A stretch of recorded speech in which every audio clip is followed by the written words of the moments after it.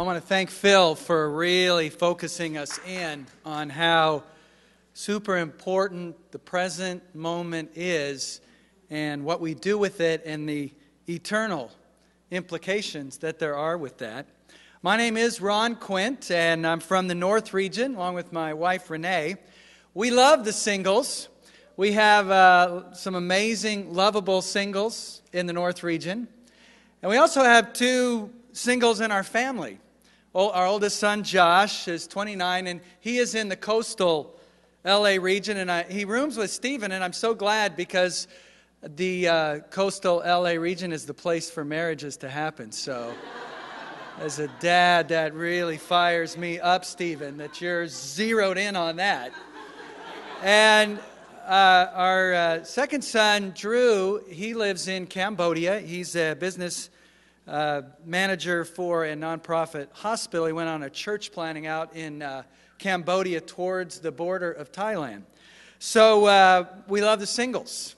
And it's really great being here this morning and just getting this vibe of the singles organizing and planning and leading and carrying this event for all the singles throughout the LA church. And I really want to thank Angela and Phil and your team for what you're doing here. It's really great, really fantastic. I want to invite you to open up your Bibles to Mark chapter 10. Sai asked me if I had any keynote, and I'm actually a PC guy, so keynote, I don't understand that. My caveman mind doesn't get around that keynote stuff. And I do love using PowerPoint, but today I want you to know that all I have is my giant print Bible. All right? So if you have your Bible on your phone or your pad or your Bible, then you're going to be good to go here right along with me. And we're going to pick up reading in Mark chapter 10, right about verse 32. But I want to tell you a story before we start that I read a while ago.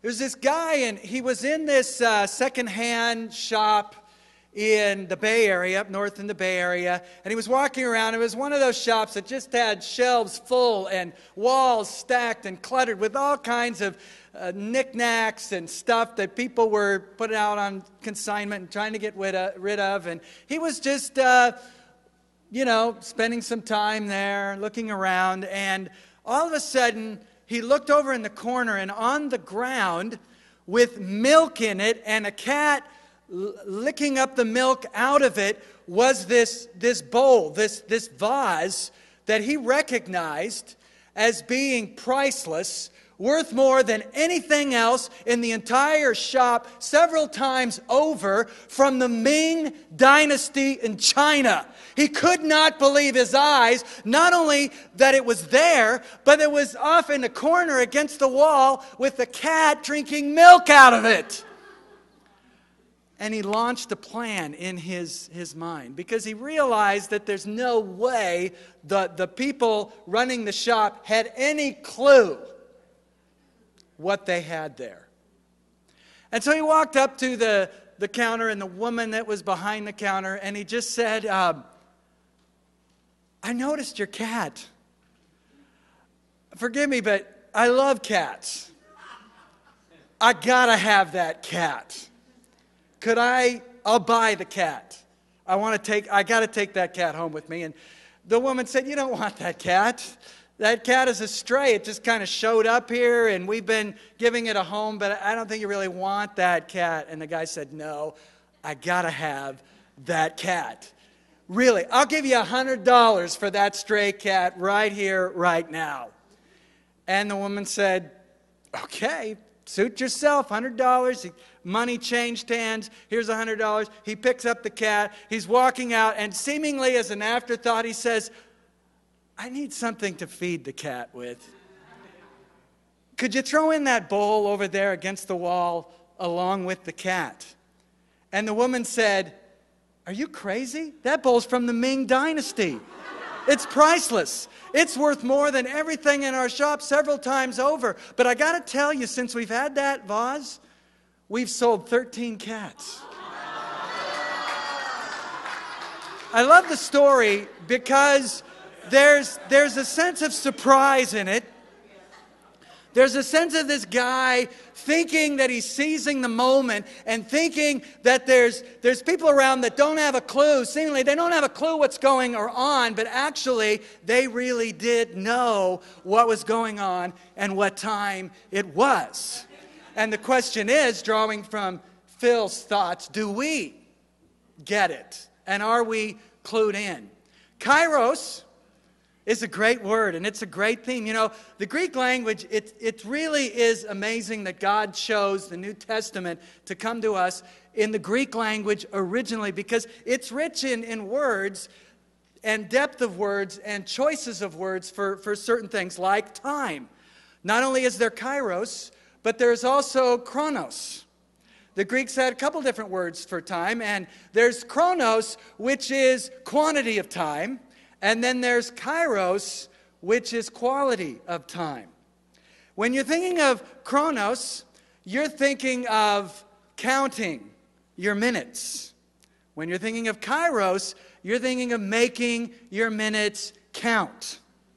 And when you think of chronos, you look at your watch, your chronometer. You look at your watch and you get an idea of what time it is. But when you think of kairos, you look at your heart to think about what time is it. And we've got one of those moments in the life of Jesus. Not only when the sense of minutes are passing, but also in a sense of what the moment was that was approaching him. In Mark chapter 10 and verse 32. Let's pray again before we read God's word. Lord, thank you for this moment that we have together here with the singles in the LA church.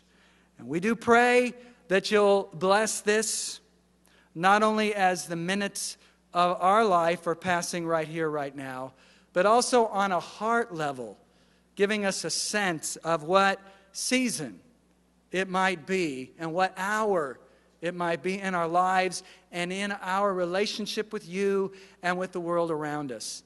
In Jesus' name we pray, amen. Mark 10, verse 32, they were on their way up to Jerusalem, and Jesus was leading the way.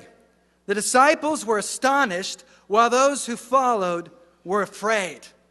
All right, this is a great verse, and we'll just take that for a moment. You have a sense of urgency going on here. And by the way, our title of this message is Urgency, Leaders Who Lead Leaders. And there is a sense of urgency. Jesus is going up to Jerusalem. And we get this sense of speed and of urgency because Jesus is leading the way. And then you've got behind him two groups of people. You've got his disciples, those who have been around him enough to kind of get used to him. But even so, even have been around him enough to get used to him, they are, as they get a sense of the way in which Jesus is going up to Jerusalem, they are what? The disciples. They're astonished. All right? So we're getting a sense of what's going on with them. And then those who followed, those who are also there, they are afraid. Have you ever been around anybody lately that astonished you? Have you ever been around anybody lately that put some fear in you? Maybe you have some friends like that. You're afraid because you're afraid, what are they going to say next, right? But this was the sense around Jesus at this moment. But we also know this is a leadership passage, because we see here what leaders really do. Jesus was a leader, not so much because of his position, but he was a leader because, guess what? He was actually leading. He was out in front. That's really what leaders do. And if you want to know whether or not you're a leader at any given moment, just look around and see if anybody's actually following you, all right? Because that's ultimately what leaders do. They show the way by going in that direction themselves first. And that's what Jesus was doing. Now he's going up to Jerusalem. And what's he going to do there? Is he going to be crowned king? Well, as a matter of fact, he is going to have a triumphal entry. But that moment of the crowning of him being king is going to pass really quickly. And public opinion is going to change against him. Is he going up so that he can be invited in by the religious leaders and the people and the prominent people of the day, and so they can ask him for his advice and his insight into the will and the ways of God? No. Is he going up so that people can kind of finally recognize who he is and what he's done, and people can get a sense of how good he is? No. Let's see where he is going with such urgency. Verse 32, right in the middle. Again, he took the 12 aside, and he told them what was going to happen to him. We're going up to Jerusalem, he said. And the Son of Man will be delivered over to the chief priests, the teachers of the law. They'll condemn him to death. They'll hand him over to the Gentiles, who will mock him, spit on him, flog him, kill him. 3 days later, he will rise. Where is Jesus going? Up to Jerusalem. What's going to happen? Why is he going there? He's going to the cross. Where is he going with such urgency? Where is he going with such speed that people that are around him are astonished? Where is he going that people around him are afraid? He's going to the cross. He's going to bear the sin of the world. He's going to provide salvation for humanity. And by the way, just a little background here. It says that again, he took them aside. And if you have the NIV, it says at the big heading before this, Jesus predicts his death a third time. Back in chapter 8, Jesus predicted his death. And that was the incident, where Jesus predicts his death. And Peter took him aside in chapter 8, verse 32, and rebuked him, because Peter's idea of a Messiah and a king and a leader was not one who went to the cross and suffered rejection and died. And so what does Jesus do in 8 and 33? He takes him aside and he rebukes Peter, right? Okay, that's the first time. The second time is in chapter 9 and verse 30. Jesus again, for a second time, predicts his death. Now, here's kind of funny in the setting. Verse 32 is the second time he's going through this. But they did not understand what he meant, and they were afraid to ask him about it. Can you just picture that? What's he talking about? What's he talking about? Hey, you ask him. You know what happened to Peter last time he tried to ask him? No way. He was saying this, and he was repeating it, and they still were not clear on the concept. And so a third time, he predicts his death. Now, you would think by now they would get the idea. Jesus is urgent to pick up his cross. They would get the idea the third time what following Jesus is all about. Yes, he was going to rise on the third day. He was going to be glorified on the third day. But on the way to being glorified, where he was leading was first to the cross. Anything beyond was through the cross. Let's talk just for a moment about leadership and the leadership of Jesus. Jesus was going urgently to the hardest task of all. How are we? One of the ways a leader leads, whether you have a position of leadership or not, is by running to the hard job first. Volunteering for the job that nobody wants to do first. Everybody has an opportunity to lead tomorrow at your worship service by just showing up somewhere, somehow, and volunteering for the job nobody wants to do. In our worship service, we're a load in and load out every single Sunday. And there are all kinds of people that volunteer and transform that high school into an awesome and amazing place of worship. And some of those that most amaze me are our hauling crew, because they got to go to the storage unit, they got to get the stuff, they got to bring it in. They're there 2.5 hours before worship. The first worship song is sung, 2.5 hours. They're there unloading, setting up, and then afterwards, and it's getting to be summer, we're going to have 90 and 100-degree weather in the valley, and they're going to be there loading it up in the trailer and taking it back. Sunday after Sunday, 52 weeks a year, year after year. And I'm amazed by the people. They amaze me, and they're you, who volunteer for the tough jobs. You know what? Every Sunday in all of our ministries throughout the LA Church, you know what we want? We want worship services that non-Christians coming to love. We want worship services that the lost souls, you know, those friends of ours on the Titanic, that they come to, and whatever they might have been expecting, they are so warmly welcome. They are so reached out to and befriended like in none other place they've ever been.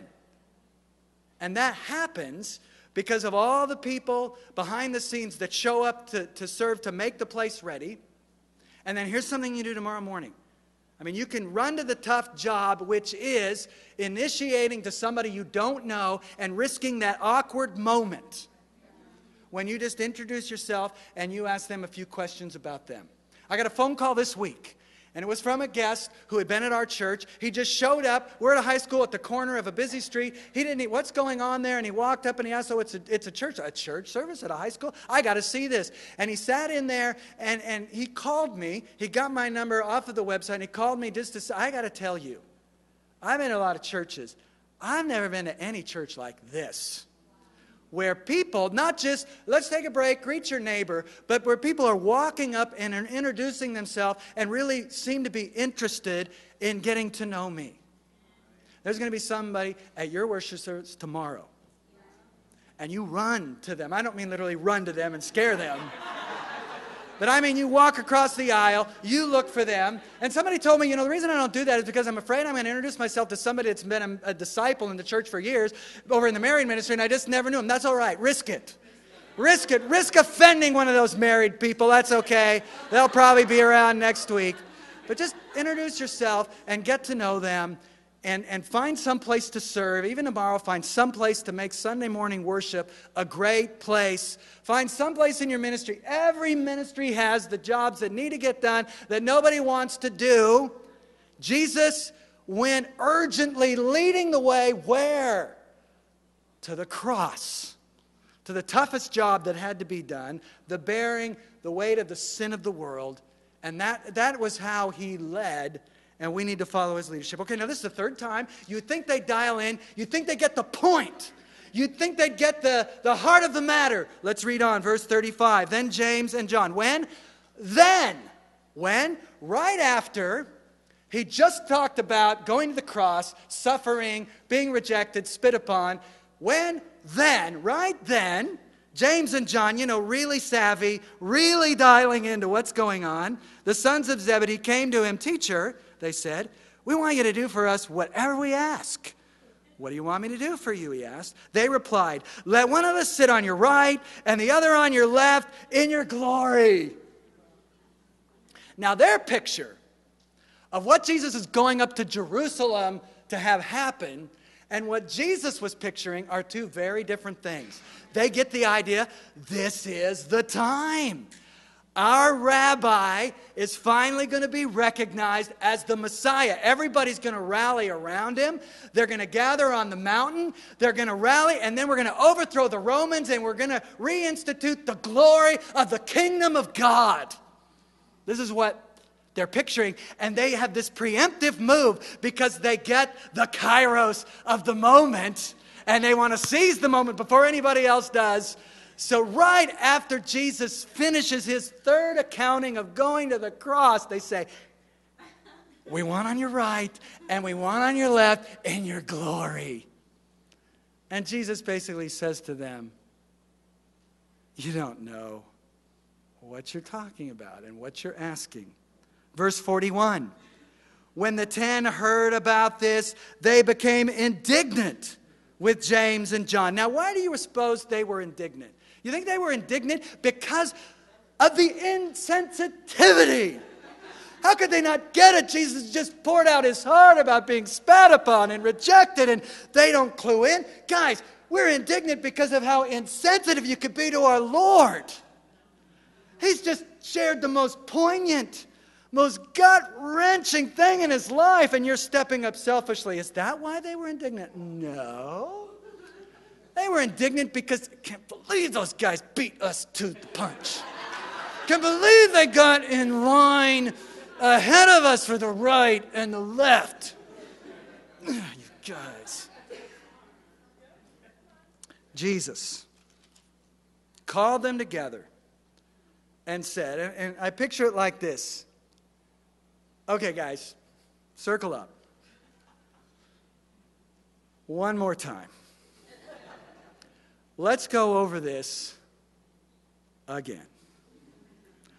What are we about here? What is our concept of leading? What is our idea of greatness? If we're really going to seize the moment and recognize what the moment is on a real quality level, what is that going to look like? Okay, one more time. You know that those who are regarded as rulers of the Gentiles lord it over them, and their high officials exercise authority over them. Now look at these words. Not so with you. Instead, whoever wants to become great among you must be your servant. And whoever wants to be first must be slave of all. For even the Son of Man did not come to be served, but to serve and to give his life as a ransom for many. Jesus wanted them, and he wants us, to get the quality of greatness, true greatness, that he's looking for. And what it looks like is being a servant. And I really think, in terms of singles in your life, and what time it is, and what season it is in your life, and what God might have called especially the singles in our church to be, is to really be and lead the way in serving. There is a flexibility. There is an availability. There is, as Paul talked about in 1 Corinthians, there is an unencumberedness that you have about your life that can look like being more available for acts of service. Serving one another, serving the church, serving the lost. But if we're really going to get this, we've got to follow the same path that Jesus took right here. And we're going to have to go through the cross. If we're going to get to the kind of greatness that Jesus was talking about, we're going to have to go to the cross, because at the cross, more than anything else, standing in our way to real greatness in the kingdom, really seizing the kairos, the moment, standing in the way is our pride. The thing that gums us up and slows us down and sidelines us is our pride. There is a pride of position. And real authority, real influence is never about position, but it actually is about impact. There's positional authority, and then there's moral authority that comes about, the moral authority by the person that's actually living out the life. And it's possible to be in a position and actually be doing more harm than good, in the sense that a person can occupy the position but not actually be living out in an active way the life. So there's pride of position, but there's also pride of possession. And one of the challenges we have is that as singles, it's possible to have energy available and time available, but because we're looking at that next gadget that we got to have, we got to work more hours. And we've got to chase more things, because there's a certain pride of possession that we get into in our culture and our society. And it can be the weeds that come up and entangle and choke out the Word of God from making it unfruitful. The idea of having the next technology, not that technology's bad, but having the next piece of technology rather than thinking about freeing up your time and energy for the next opportunity to serve that might be available right then, right there. There's pride of possession that can clog it up, and the cross kind of has a way of just refining that quest for more out of us. But then there's also pride of perspective, and this may be the toughest one, because we log enough time in life and we get to where we value our point of view. And so this keeps us on the sideline because we see something happening and we say, well, that's messed up. I wouldn't do it that way. Well, I'm not going to get involved in that because, they're heading in this direction and I've told them all along they need to go in that direction over there. We have a pride of perspective that can make us look with disdain on anything that hasn't been our idea. It was Angela's idea. It was Phil's idea. So let them run with it. It's Clay's idea. Clay, you take that one. I'm going to be over here. Or whatever it might be. Pride of perspective. If I didn't think about it, if it wasn't invented here, then it must not be worthy of my investment. Whatever it is that might be holding us back, the cross, when we go there, it has a way of crucifying it and taking it out of the way. There's something in our lives, some form of pride, some ugly way that pride has raised its head in our life that just needs to be crucified for us to be fit. Even after all this, John and James, they still didn't dial into it. Jesus had to call them all together and dial it in again for them to be fit for leadership. And what he says is that it's really going to be about serving. One main point that I want you to get here is that in terms of kairos, in terms of what moment, what time, what quality of time it is in your life, it is an opportunity, it's a time for you to shine as a servant with real volunteered, run-to-the-tough jobs, acts of service in the lives of those around you. Now, in terms of leaders leading leaders, in terms of people having influence, let's just think for a moment. Who really do you trust? Whose point of view, whose perspective, whose when they're going to weigh in on something in your life, you're going to open up and you're going to say, this is quality, I need to receive it. Is it the person that has the nicest clothes or the nicest car or the most recent gadget? Is it the person that's just necessarily in a position of leadership, in a position of authority? Is it a person that has a title? Or is it a person that was there for you when you were sick and brought some chicken soup by to you? Is it a person that actually tuned in and got the fact that your heart was aching and breaking over something? It was just a word mentioned, or they knew something was coming up in your life, or a trip you were taking, or something else, and they dial into it, and they're following up because they want to know more? Is it the person that grabs you by the hand and says, I know what's going on, I just want to pray with you over this and through this? Is it the person that says, hey, you need to know anytime, anywhere, time of day, whatever, if it's game on for you, I want to be there for you. I want you to know that. No, really. Anytime, anywhere, I want you to know that. Isn't that the person that we trust the most? It's the person who has served us in real, tangible, affected our life ways. And that's what Jesus is saying. He's saying, be that person, and you'll be that person of influence in their life. And I want to give you one other practical, and that is, a way, and this is fail-safe, a way that you could stand out on your job, in the church, in your neighborhood. It is 100% guaranteed. You will be different than 90+% of the people around you. And it's simply this: become a good listener.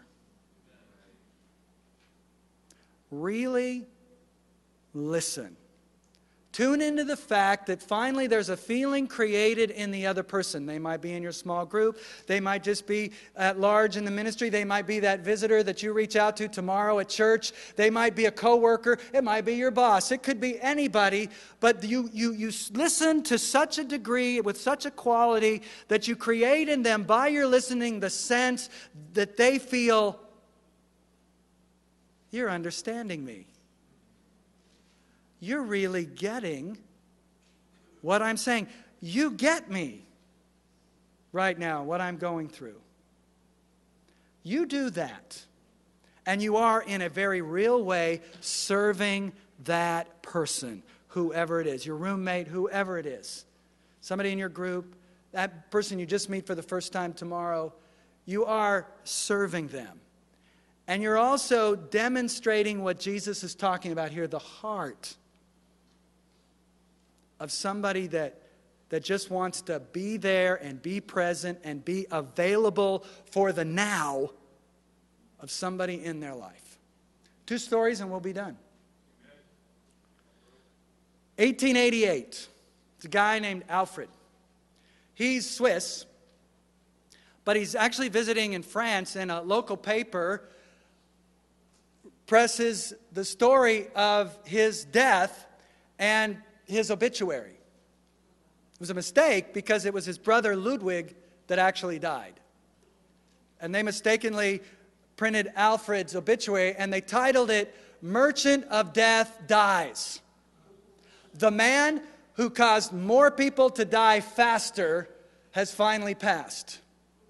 And the backstory to that is that he was an architect and an engineer, and he had designed bridges and buildings all around Geneva. And in the process of doing that, he found that there was a way to mix newly invented nitroglycerin with some other substance, and he basically, in that process, invented dynamite. But of course, dynamite ended up being used not just for building, but it literally did end up, at that time, being used to kill more people faster than anybody else had ever imagined or dreamed of at that time. So Alfred, reading this and being called the Merchant of Death and killing more people faster than any other in history, you probably don't know him as the inventor of dynamite, but I'll bet you know this about him. He resolved at that moment to change his legacy and his impact. And he took 95% of his wealth and he created an endowment through which people around the world, irrespective of nationality, national origin, who had benefited humanity, who had made life better for mankind, could be recognized on a global level.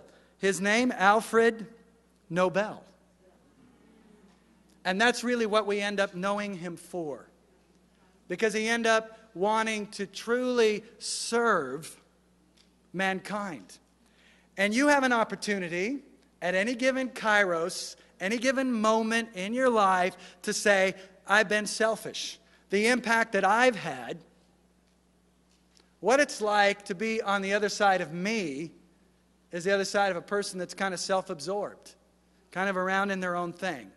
And I want to leave any situation I'm in better for those around me. I want to serve them. And he made that change. One final story. You know his most famous speech, I have a dream, don't you?